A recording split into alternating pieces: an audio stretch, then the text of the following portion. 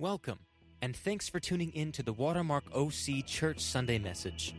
Watermark is a generational community that is crazy passionate about starting a conversation about God, your relationships, and authentic love. If you're interested in getting more information, please click the link in the show notes for next steps. Thanks again for listening. It's our hope and prayer that this message would transform your life. Good morning, everybody. It's so great to see you. And as Ben said, in case it escaped your notice, tomorrow is New Year's Eve. And so it's the day we straddle between 2018 and 2019. So a year behind us and a year that we're walking into. So we'll be talking today about Joshua 3. If you know me at all, you know I love the New Testament, but I really love the Old Testament, and I love the stories in the Old Testament. So we're going to be in Joshua 3 today, and I think you're going to find it exciting as you journey with me and come along with me, and I take you back into the story, back in time. This story, again, it's an idea of a threshold. What has happened is Moses has died. God has given them a promise that the Israelites were supposed to move out of their wandering nomadic life in the desert, and they were to move into a new land, a land which would bring them new life and prosperity and abundance. Moses has died, and the mantle of leadership has been passed on to Joshua, a younger man. And so Joshua has this big, massive group of people. Biblical scholars tell us there's about 600,000 men in this group. Now, that doesn't include the women and the children. So when you add all that together, the best estimates are there's 2 million people. 2 million people that Joshua is in charge of. It's a massive movement of people. I mean, can you imagine? And they are to be moving somewhere that God has promised them. So they're on a threshold. Now, we think of thresholds, we think of it in terms of time, 2018, you're going into 2019 in 2 days. It could be crossing a state line, crossing continents, or as the Israelites were doing, they were about to cross a river. 30 years ago, Jeff, my husband, and I were moved to Malaysia. So Jeff went ahead of me. We were living in Denver, Colorado at that time, and our oldest daughter, Tiffany, at that time was 8 months old. So I left in the middle of a snowstorm in Denver, Colorado, to cross this threshold and go to Malaysia, which is 7 degrees off the equator. That was quite a movement. And from the snowstorm to the equator, about a 24 or more hours of flight into a new place that we'd never been. We were excited about going, but we didn't know anything about it. And after I'd been there about a month, I was like, can we please go back home? Because there were these large lizards in our backyard that were like 5 feet long. They were like monitor lizards. They scampered across our yard, and they would run up trees. There were no screens at that time in these houses in Malaysia where we lived, outside of the city of Kuala Lumpur. There were no screens, and yet if you live in a tropical area, you know there's lots of mosquitoes, and those mosquitoes carried malaria and dengue fever. We had no idea. Then there were pythons. So when Jeff would drive home sometimes from work, and he'd feel the car going over what he thought was a fallen branch or a log, it was a python. And the best was when my neighbor, Addie, they had a Rhodesian Ridgeback because they had lived in Africa before they were in Malaysia, and their dog would not stop barking at the pantry. And Addie was like, what the heck's wrong with my dog? The dog kept barking and barking, and finally she got somebody, their workmen on the property, to come over. There was a cobra inside her pantry. So, anyways, needless to say, we survived it. It was a wonderful experience, but it was definitely crossing a threshold into a new land we'd never been before, and we didn't know what to expect. So we're going to look into Joshua 3 and go into the story a little bit. And so, as I've already mentioned, God has promised the people this new land that they're going to be walking into. And we're going to start, if you have your Bibles with you or your iPhones or your whatever phone you have, and you have the Bible app, you might want to just read along with me as I read the scripture. It said, early the next morning, Joshua got up and left Acacia Grove with all the Israelites. They went as far as the Jordan, where they camped before crossing over. After 3 days, the officers went through the camp and commanded the people, when you see the Ark of the Covenant of the Lord your God being carried by the Levitical priests, you are to set out from your positions and follow it. but keep a distance of about 2,000 cubits between yourselves and the ark. Do not go near it so that you can see the way to go, since you have never traveled this way before." Then Joshua told the people, "Consecrate yourselves, for tomorrow the Lord will do wonders among you." And he said to the priests, "Take the Ark of the Covenant and go on ahead of the people." Now the Lord said to Joshua, "Command the priests carrying the Ark of the Covenant, when you reach the edge of the water, stand in the Jordan."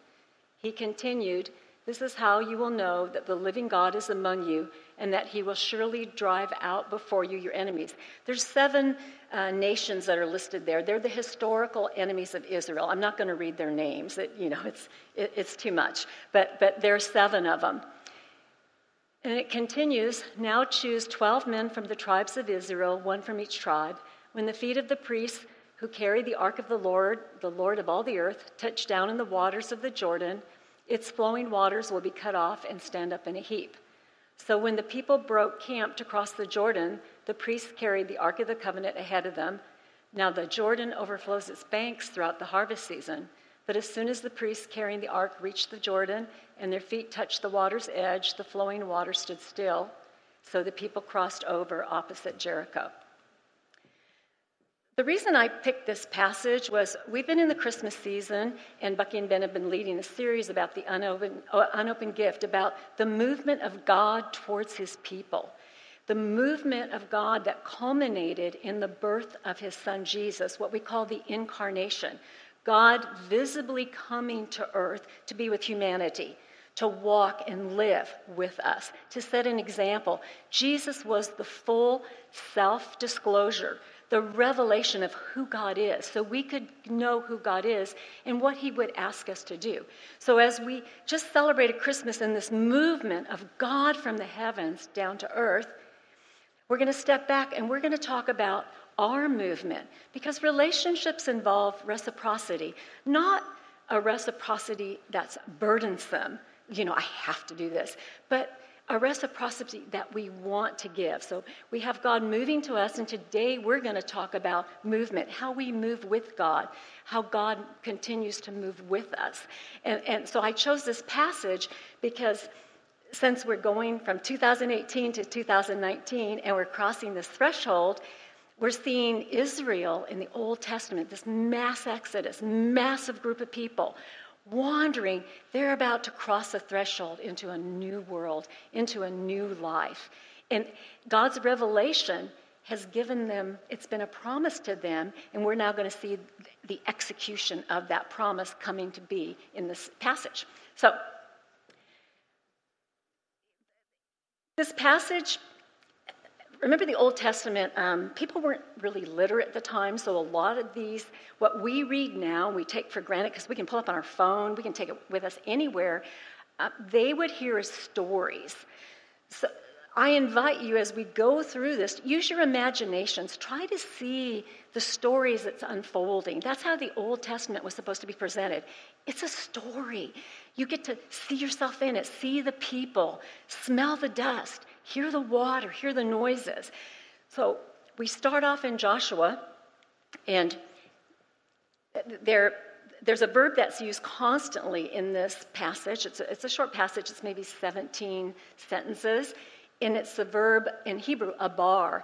It means to pass by, pass over, but it really means in this passage, crossing over. That word means walking into a new life. It's not just like crossing over. It's not like crossing to a street, where you're getting from one corner to the next. It's literally walking into a new life. So that verb goes all the way through this story. They're going to be crossing over the Jordan. When the priests go walking through the encampment, it's 2 million people. They're crossing over. So that verb is used again and again to give this sense of motion and movement.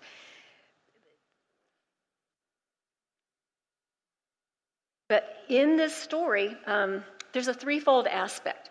Okay, we know that God has already promised the nation of Israel they're going to walk into a new land. So the promise is there.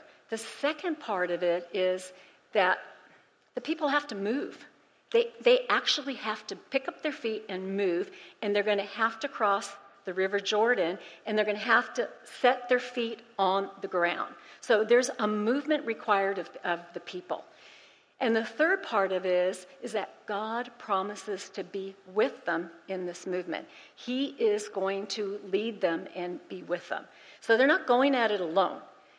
They may be traveling as a huge group of people, but God is going to be there with them. In the earlier part, if you start out in the very beginning of Joshua, and we actually heard it up here, the verse from the baby dedication in Joshua 1, this whole chapter of Joshua starts out with God talking to Joshua and saying something interesting. He says, "Be strong and courageous." Well, he doesn't just say it once, he says it 3 times. Be strong and very courageous. And then again he says, be strong and courageous. Okay, if that were me and God were speaking audibly to me about be strong and courageous, I'm going to be thinking, okay, what's going on? What's going to be happening? And then right after the 3rd time he says, be strong and courageous, he says, do not be terrified. Well, that would get my attention. And I would start to probably feel terrified. And then he says, do not be discouraged, for I, the Lord your God, will be with you. So that is back in Joshua 1. So I'm imagining, here's Joshua, he's leading 2 million people. I can't even imagine what the logistics of that are like. And they finally get to the Jordan River, which is what stands between them and Canaan, the promised land. Well, the Jordan River, Joshua's probably out front because he's probably with his leaders, and he's probably out front. He sees it. The Jordan River's not a gentle brook. It's an angry, raging, swollen river. Has anybody ever been whitewater rafting? Okay, I see some. Oh, Jean, good for you. Anybody else? Oh, yeah. Class 4, Class 5 rapids, they're treacherous. Well, the Jordan River wasn't friendly and gentle and a babbling little brook. It was angry and swollen because this was happening in the springtime. And at that time, in the Hebrew, it says that the water overflows all the banks, all the river banks, all the days of the harvest. We don't get that in the English. I mean, it's saying it's bad. This river is swollen and turbulent and treacherous. Okay, and the river is wide. It's 90 to 100 feet wide, 12 feet deep in the deepest part. Now, I kind of measured this sanctuary this morning when I walked in, and probably to this back wall is maybe 45 feet. So that River Jordan is going to be twice the width. And not only that, it had a really swift current, and the current was in a zigzag motion. So it would not be easy. I mean, it would be terrible to try to cross that. So I imagine that Joshua has got to the banks, and he sees all this. And he's probably thinking, okay, now I see why God said, do not be terrified. But he still has to get the people across. So we're going to see the execution of that, because God talks to Joshua and he says, command the priests to take the Ark of the Covenant. The Ark of the Covenant contained the presence, what the Israelites believed, the presence of God. And so the Ark was to go before them, and they were also to consecrate themselves. And this is interesting because consecrate in Hebrew really means to be set apart. So they had to go through the whole camp and tell the people that they were to consecrate themselves the night before they were going to cross the river. And if I were the leaders, I think I would have been greatly afraid looking at this river. So they tell the people to concentrate. Yes, they were to concentrate on setting themselves apart. And I think what that meant was to set themselves apart. They were to set aside their fears and their distrust of God. They were to think about how far God had brought them, how he had moved with them, and to renew their trust in him and with him, realizing he wasn't going to abandon them. He was still with them. So the officers go through the entire encampment, and in Hebrew, they cross over the entire encampment. 2 million people telling them all the same thing: consecrate yourselves tonight. Tomorrow we set off.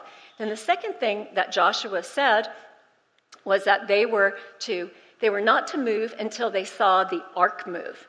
So nobody moved until the Ark of the Covenant moved. So the Ark of the Covenant in that time, until they built the temple, until David had made the plans and Solomon built the temple, God's presence was considered to be in the Ark of the Covenant. It was holy. You couldn't touch it. So Joshua picked 12 men, one from each tribe. So it would be like, one person from 12 different countries. All different tribes, diverse, one representative, and those 12 men were from the priesthood, and they were the ones that were to carry the Ark of the Covenant, literally lift it up and carry it. And so Joshua tells the people, you don't move until the Ark moves. And then he says, and you keep a distance between the Ark and you, 3,000 cubits. So we're all going, 2,000 cubits, I'm sorry. We're all thinking, what is that? I had to look it up. A cubit is the distance from your elbow to your wrist. It's like the forearm. It's about 18 inches. So 2,000 cubits would be about 3,000 feet, about half a mile. You were to keep the half a mile distance. And the reason is, Joshua wanted the people to look to where the presence of God was and to follow that, because they had never traveled this way before. They'd never gone through a swollen river, and they hadn't gone into the new land, and they needed to fix their eyes on the Ark. So no movement until the Ark moved. All right, so this is where it gets really dramatic. And the Hebrew gets really dramatic. There's a drama building. The focus has been on the people, 2 million people. Joshua's executing this plan to get them across the river. Now the focus goes on the priest. So the priests are to step into the river, the swollen river. Have you ever been out in any of our beaches and there's a big pounding surf and you go stand up into your knees and the wave is coming in? What happens if you're standing facing the wave? Come on, it's happened to everybody. Yeah, you go down, right? You land on your back porch, right? So, most people know not to stand with the waves hitting them like this, kind of turn to the side, or you go under. So now you've got these priests, and this river is swollen and angry, and I'm thinking, how are they going to do it? And in the Hebrew, it says the priests are to dip the soles of their feet into the river. It doesn't say step into it and walk into it. It's just dip the soles of your feet. And when they did that, the water started to recede. This is crazy. If I were standing on the bank, I would have been so worried about those priests, and I would think, this is never going to happen. This isn't going to happen. So first person, whoever those two guys were in the front, they dipped their foot into the river, the soles of their feet get wet, and the water starts to recede. The Hebrew says the water goes back and builds up into a heap. And that word heap, it's only used a couple times in all of the Old Testament. So at Christmas, any of you guys get a lot of your Christmas with Amazon shipping in? I know I did, right? I didn't want to brave the malls, and so we had boxes out front, and in Irvine, we have to recycle. So we flatten the boxes. You take all the boxes and you flatten and make a big stack of them to put it in our big, they give us recycling cans, and they're like 96 gallons. Well, I picture the water as the priests start, and the two in front dip their feet into the water. I picture the water moving back and stacking up, almost like those cardboard boxes that I have stacked up that have to go into my recycling bin. So the water moves back and stacks up in a heap. And it's like there's an invisible dam there. And on the other, that's the water that's coming downstream, that's just rushing at them. Well, there's still water in front of them and water that's going downstream. That water's cut off. So we have the water from both sides, either side of the priest, totally cut off. And Joshua has told the priests, once you go into the River Jordan, you stand in the middle of the river. So these guys are carrying the ark, and the water starts to recede. I imagine it's pretty spectacular because Joshua has said in the earlier passage, consecrate yourself tonight because tomorrow God is going to do spectacular, wondrous things before you. Well, before you is not before you in Hebrew. In Hebrew, it's faces. Have you ever heard the phrase, the slang, in your face? In your face? That's what God promised to do. He was going to do something wondrous, amazing, spectacular in their faces. Not from a distance. It was going to be up close and personal. They weren't going to hear about it. They were going to experience it. So they're executing this plan. The priests are out in the middle. And now you've got 2 million people that have to walk through. And I guess when you first read it, you don't think too much about that. But I started thinking about it as I was studying this week. What does that mean to have 2 million people walk through an area across a river? Well, if you're a healthy person, you can walk 4 feet in about 1 second. So you can cross 4 feet distance in 1 second. Now that river is 90 to 100 feet wide. So it would probably take the average healthy person 20 seconds to get across. If it's flat land, nobody tripped. But remember, you've got little kids, elderly, you have 2 million people. So I kept thinking in my mind, trying to do the math, how long did it take them to cross? And I think it was more than a day. I don't think they got through it because I don't think they had a large area where they were able to cross in. I don't think the water was dry for like a mile on either side of the priest. So it was a long process, and those priests had to stand there in the river, in the center of the river.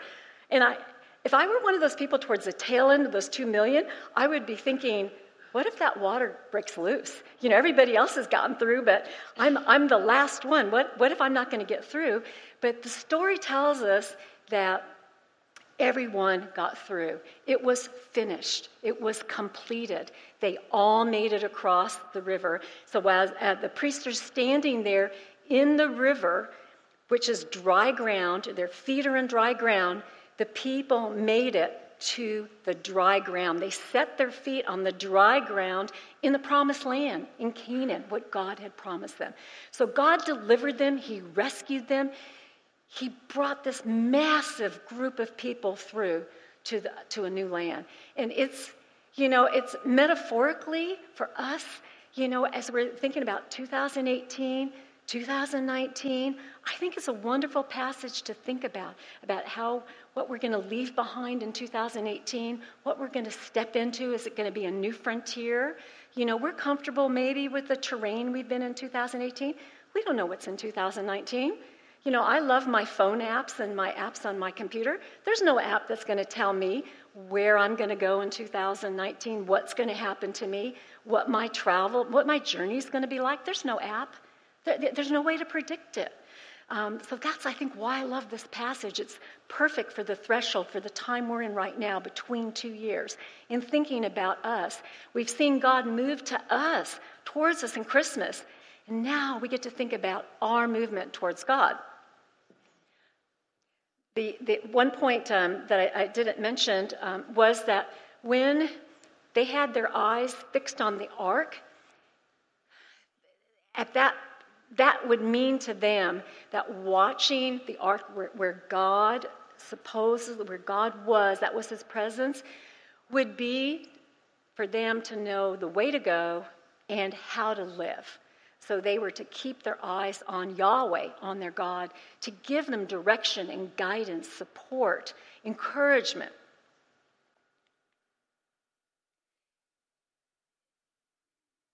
So this massive group of people, we can see this as a corporate movement. So God is moving a huge group of people. But, in our journey with God, there's two components. There's a corporate movement. That means for most of us, we belong to a faith community. We go to a church, so we move with that church. Churches are different depending on the challenges of the congregants and of what they face, what country you live in, what region, what concerns them. So churches move in different ways. But besides the corporate movement, like we see with the Israelites following Joshua, there's also a personal accountability. Every one of the Israelites, the leaders, the priests, they all had to move as well. There was an accountability and a relationship between them and their Lord God as well. So two things, they're both important. being part of a faith community and friends that can support you and encourage you on your journey, on your life's travels, and also personal. When you look at yourself, as Joshua said, consecrate yourself. You look inside yourself and you think, what's holding me back? What's hindering me? What do I maybe need to leave behind in 2018? What's unhealthy for me? What can I leave back in 2018 as I move into 2019 with the help of God, fixing my eyes on that. So for that time, they fixed their eyes on the ark. And the whole nation got across. So the rivers were cut off until the whole nation was completed. And I just mentioned this, both movements in both ways, with a community, a faith community, with people that you love, that you trust, that pray for you, that care for you, that help you, and also personal movement is involved in our relationship with God. So in that time, as I just said, they would be watching physically when they were there. If you're still in the scene they're looking ahead at the ark. They can see it. They can see the priests. So let's fast forward to the New Testament. We get to the New Testament, and I love this verse from Hebrews.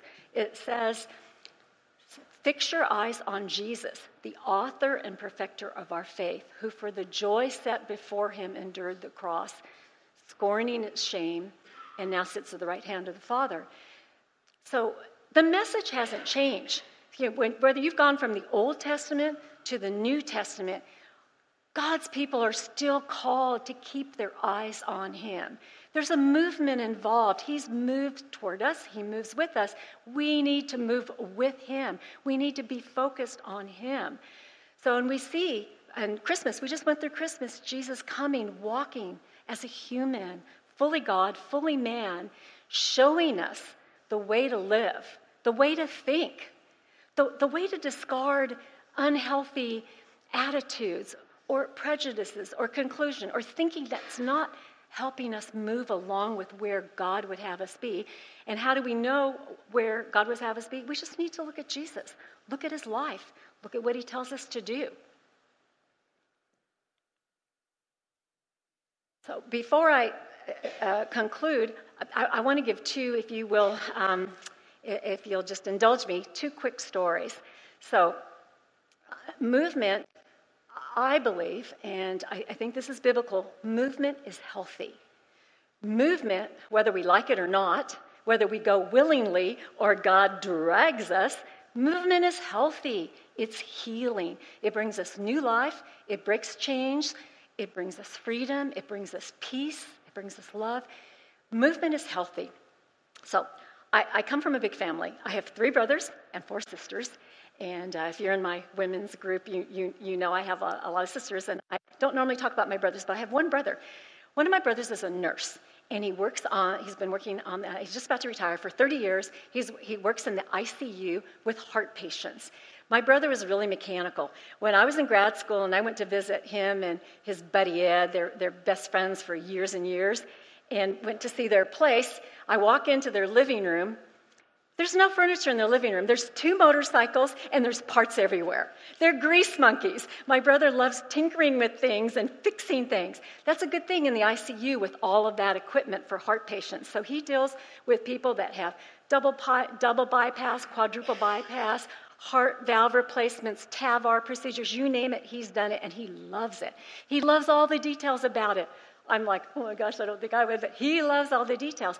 And so he told me, and I said, hey, Randy, when you're trying to get your patients well, what do you do? Because we were talking about a friend who was going through, my sister actually went through a heart surgery in the last month.